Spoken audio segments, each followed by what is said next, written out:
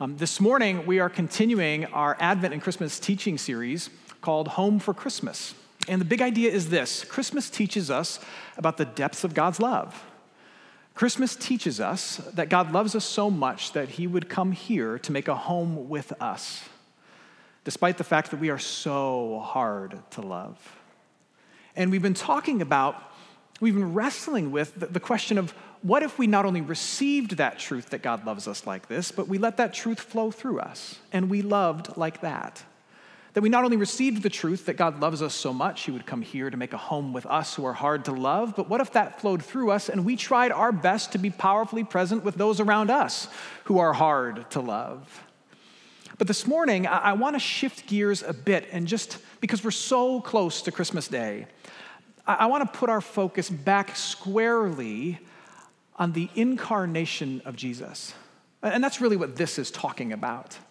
The beauty, the wonder, the miracle that God has come into this world and taken on our flesh and our blood and walked and lived and died for us. One of the best ways to uncover and begin to unwrap the beauty of the incarnation is through music. I mean, you've just heard it this morning. Now, granted, a lot of what is celebrated and even celebrated by me as great Christmas music has very little to do with the actual birth and incarnation of God into our world. For example, you might think of I'll Be Home for Christmas. That's one of the classic Christmas tunes of all time. Wonderful Christmas song, has nothing to do with the birth of Jesus.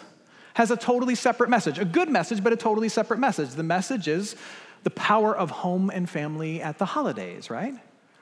And then there are other songs that have slightly more subversive messages, like White Christmas.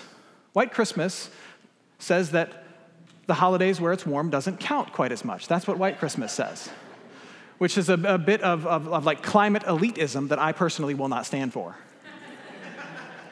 And then there's the song that understandably has gotten a bad rap in recent weeks. It's Baby, It's Cold Outside.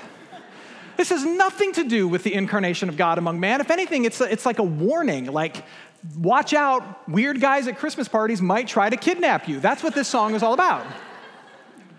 But don't let these Christmas songs deter you. The vast canon of Christmas music throughout the ages is focused solely and clearly on the birth of God among us, human beings, as one of us. For example, in the 8:30 service this morning, we sang a song called Of the Father's Love Begotten. That song is about 1,700 years old.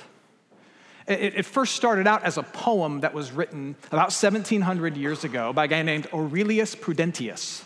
He was a Roman poet, and he wrote it as kind of an anthem for people who wanted to protect the true teaching of Jesus as God in fullness, yet God in flesh. Aurelius was born around 350 AD in the northern part of Spain. And at that particular time, the church, though young but growing very fast, was fighting against the false teaching of a very popular pastor named Arius. I talked about this a couple weeks ago. Arius was promoting this idea that Jesus was of God, he was from God, he was a great teacher, a good man, a miracle worker, but he was less than God. That because he's referenced as the Son, that he is somehow in substance, in power, in authority, in divinity, less than the Father. And this false teaching caused major divisions and massive fights. And a bunch of artists, like the man who wrote this poem, they gathered together and they said, what can we do to help promote the right teaching, the truth that Jesus is not just a good man or of God, but he is the man and God? And so he wrote this poem that we now know as Of the Father's Love Begotten. And then about 1,000 years later, about 700 years ago, it was put to music and became the hymn, the song that so many people know and love. Of the Father's love begotten. Da, da, da, da, da, da. Some of you know it, right? I'm not going to sing anymore. Spare you from that. But here's my question. Why fight battles over this truth? Why write poems that become celebrated songs and hymns that stand the test of time? I mean, what's so important about this truth that Jesus is not just a man of God, but he's the man and God? What do we lose at Christmas if we lose the truth that Jesus, born of Mary, is still the fullness of God in flesh? What do we lose if we lose that truth? Why is it worth proclaiming and singing and protecting and celebrating for thousands of years? If we lose this truth, I think we lose at least two things, two very important things. We lose confidence in the work of the cross, and we lose our assurance of God's love. We lose our confidence in the work of the cross, and we lose our assurance of God's love. Two very big things. Jump with me to the New Testament, deep in the New Testament, to Matthew chapter 1. First Timothy chapter 1. 1 Timothy chapter 1, this is Paul writing to a young pastor named Timothy. And throughout the book, Paul is basically coaching Timothy up to take over for Paul. And it's really a training manual for young ministry leaders. And in this particular section, Paul is underscoring the importance of the truth that Jesus Christ is God in flesh, born among us to live, die, and rise for us. So 1 Timothy chapter 3, starting at the second half of verse 15, Paul says this to Timothy. He says, "The church of the living God," that's us, "is a pillar and buttress of the truth." So we have a job to uphold a particular truth. Here's the truth. "Great indeed, we confess, is the mystery of godliness." So the church exists to uphold the truth of the mystery of godliness. And then he's going to define mystery of godliness. "He, Christ, God, was manifested in the flesh. He was vindicated by the Spirit." In other words, the Spirit showed up at Jesus' baptism to say, "This is God's Son whom I love, with whom I'm very well pleased," and to prove Jesus' own divinity. "He was seen by angels. He's been proclaimed as such among the nations, believed on in the world, and taken up in glory." Paul says to Timothy that part of the church job is to be a pillar for that truth, to uphold the mystery of God in flesh, born among us as one of us, for us. Because if we lose this truth, we lose the confidence of the cross. We lose the confidence that we have in knowing that the cross paid for the sins, the injustices, the evils, and the wrongs of all mankind for all time. Because only God in flesh could satisfy God's demand for justice. You can't pay it. I can't pay it. We couldn't get together and figure out how to pay it. We can't do it. When I was in 7th grade, I took a class called Life's Essentials. I think it used to be called Home Ec. When I took it, it was called Life's Essentials. And Life's Essentials, apparently, we're learning how to make a football and sew it. A football pillow. You ever make the football pillow? And then how to use an oven and bake a horrible chocolate cake. And then how to balance a checkbook. And I remember in 7th grade sitting there learning what a check was, what it meant to write a check. And it blew my 7th grade mind that you could write on a piece of paper that was not money, and you could give it to somebody else, and they would give you the thing you wanted, again, without giving them any money. This to me was like the secret to all success. And I went home that day and I wanted to make sure my mom knew how this thing worked. Because maybe one of the reasons I didn't have a Nintendo at the time is because she hadn't figured this out. And so I went home and told her about this, and she taught me a very important question. She said, "Matt, the question you have to ask is this: do you have what it takes to cover the check? Can you cover in your own account what you are writing?" And she said, "If you can't, you don't write the check. Or you write next week's date on top of the check." That's how it works. Jesus Christ is God in flesh, living our life and dying our death, because if we try to cut that check, it won't clear. It will bounce. Or in today's parlance, since many of us, don't write checks anymore, you will initiate overdraft protection in your debit account. Because you don't have enough to cover it. I don't, but Christ does, because he's God in flesh. Or think of it like this. Let's say you and a bunch of friends, when you were younger, you went out to a club with Beyonce. So you, your friends, and Beyonce, like the most fabulous and richest person in the world, okay? And you go out to the most expensive club in downtown Houston, and you spend a long night partying. You rack up this huge bar tab, and at like 2 a.m., the waiter comes over to your table in the cool section and says, all right, separate checks. And you and your friends, you all look at each other like, oh no.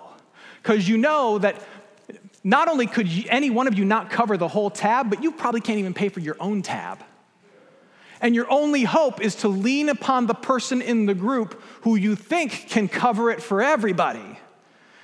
And it's only at the moment where Beyonce pulls out her gold card or whatever she's got, she pulls out her gold card and puts it on the table that everybody breathes a sigh of relief. Because you know Beyonce's got enough money to cover the bill. You don't know how much it is, but you know it's more than you and more than enough. That is what we're talking about. You and I have racked up such a massive amount of debt that our only hope is to lean on someone who we know has more than us, who we know has more than enough. We don't know how much power and mercy and might and glory God has, but we know that it's more than we do. It's more than enough to cover our cost, and he is giving it to us.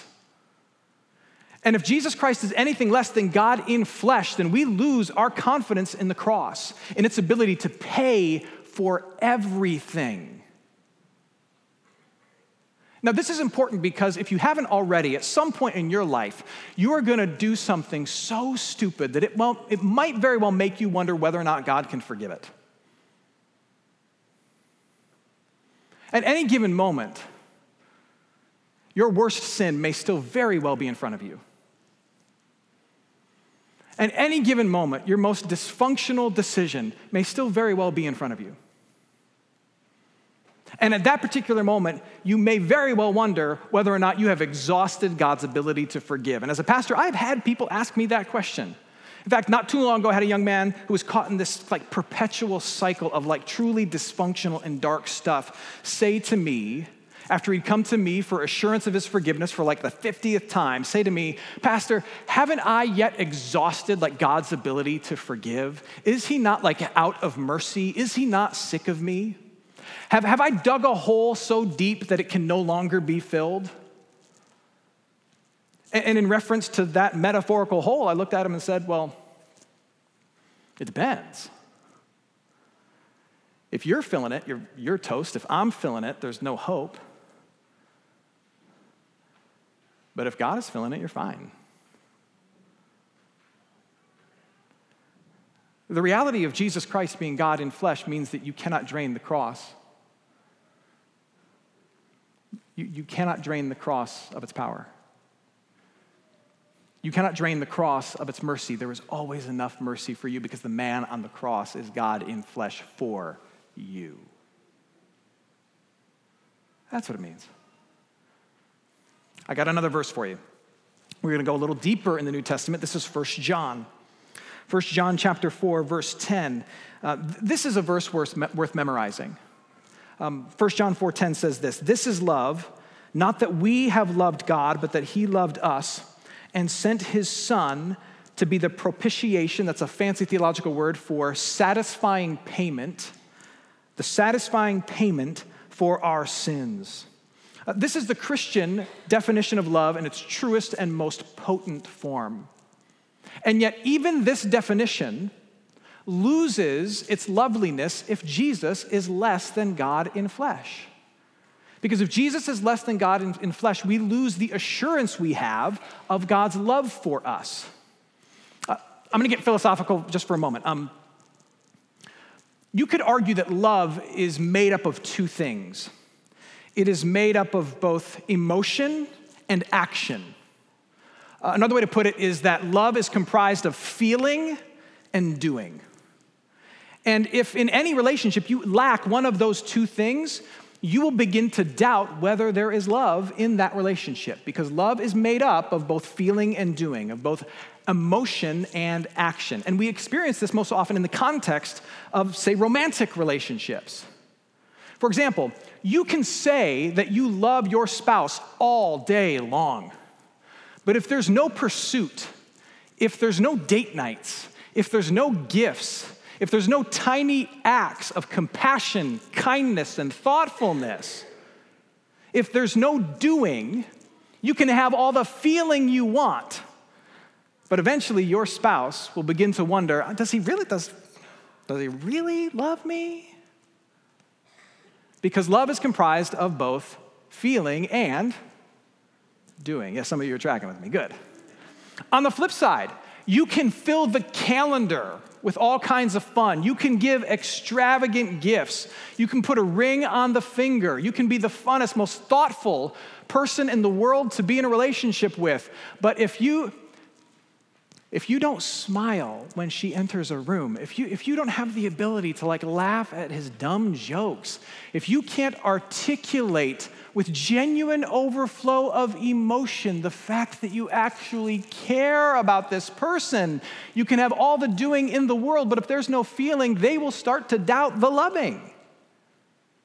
And understandably so, because it's not just about feeling, it's about doing. And it's not just about doing, it's about feeling. Now, here's why this is important for the incarnation of Jesus Christ. What is the birth of God into our world other than the greatest example of feeling and doing, proving love that has ever been given?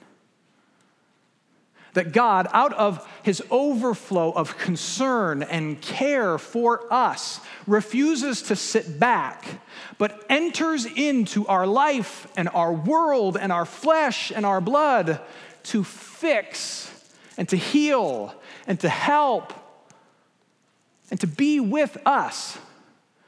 God is so concerned about your well-being. He is so concerned about your wholeness and your holiness that he could not simply let your sinfulness and this world's craziness go without a response.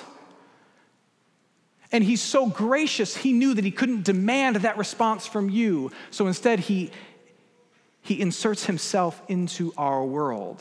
His love for us, his emotion for us overflows into unprecedented, unparalleled, unthinkable action for us. He's born as one of us. If we lose the truth that Jesus Christ is God in flesh, we lose the incredible assurance of God's love that we get. He loves you. Listen to his words and how he feels about you, and then look at the life and the birth and the death of Jesus and consider what he's done for you. He has feelings for you. And look at the things he has done for you. Should there ever be doubt of his love in you? No. Now this truth of the incarnation and the confidence of the cross that it gives us and the assurance of God's love that it gives us transforms many things for us. But I want to apply it to just one particular thing this morning. I think in particular, the incarnation of Jesus Christ has the ability to transform your waiting, W-A-I-T-I-N-G, your waiting. And life is full of waiting. God's people were waiting for thousands of years for the Messiah, the Savior, to show up. God's people are still waiting for the Messiah, the Savior, to return. Your life is full of big things you're waiting for, small things you're waiting for. Kids are waiting for Christmas Eve and Christmas Day, and they can barely stand it. We're all between one thing and the next thing. Maybe you're between sickness and health. You're between singleness and marriage. You're between the job you have and the job you want. We're all waiting for something. We're all in between something. What are you waiting for? And what the incarnation of Jesus Christ gives us is confidence in our waiting. That God is powerful and God loves us. That we are secure in his family. That we are covered in his favor. And so whatever is unfinished for you, whatever is uncertain for you, whatever is scary for you, there are a couple things that don't have to be doubted by you in the middle of that. In the middle of your waiting, you don't have to wonder whether or not God loves you, because look at how he feels about you and what he's done for you. And you don't have to wonder about whether or not you're forgiven or you've made him mad or somehow you screwed up and this is some kind of karmic punishment, this period of waiting. No, that's not how God works. You've been forgiven completely on the cross because God himself died, and you are loved beyond measure because God himself has come. And that can give you confidence in the middle of all this uncertainty and all of this waiting. So now you can wait with a bit of peace and perhaps some purpose. You can use the free time that you now have because you're not having to ask the questions, does God love me? Is God mad at me? Is everything going to be okay for me in the very end? The answer to that is, yes, he loves you. No, he's not mad at you. And yes, it's going to be okay in the end. Now you can use your time to answer different questions. Questions like this. What might God trying to be teaching me in this season of waiting? What is he teaching me in this season of waiting? Here's another question. What good might God be trying to do through me in this season of waiting? See, now you've got the spare room to wrestle with those questions. You can, because of the confidence of the arrival of Jesus Christ, you can use your season of waiting for growth and for good. Because you know God's got your back and you know you're covered in love. You know that if it's bad today and terrible tomorrow, it will still be great in the end because Jesus has secured your place in his family. He will show his goodness to you. He's proven his love to you. So now you can wait with peace and with purpose. I'll close with this. Our gospel reading this morning was from John chapter 6, where Jesus is confronting the group that is following after him because they're following after him purely for like earthly blessing, and understandably so. Jesus has like performed these miracles. He has produced a whole bunch of bread and proved that he's got all this power, and people are chasing after him for earthly blessing and temporary blessing. And so Jesus just kind of pauses and looks at them and he says, I want you to discern the fact that I can give you so much more than bread. I can give you so much more than temporary blessing. I can give you so much more than just earthly stuff. He puts it like this.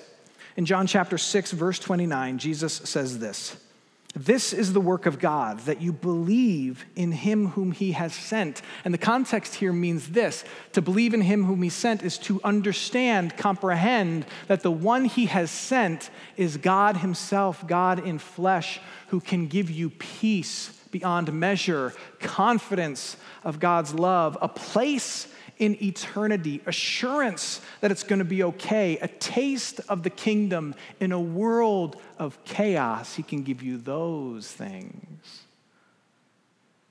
because he's God in flesh. Because he is God in flesh, we have confidence in the cross. Because he is God in flesh, we have assurance of his love. Because he's God in flesh, that transforms everything, even our waiting. That's worth celebrating. That's worth singing about, maybe writing a poem about. That's worth throwing parties about. That's what Christmas is all about. Let's pray.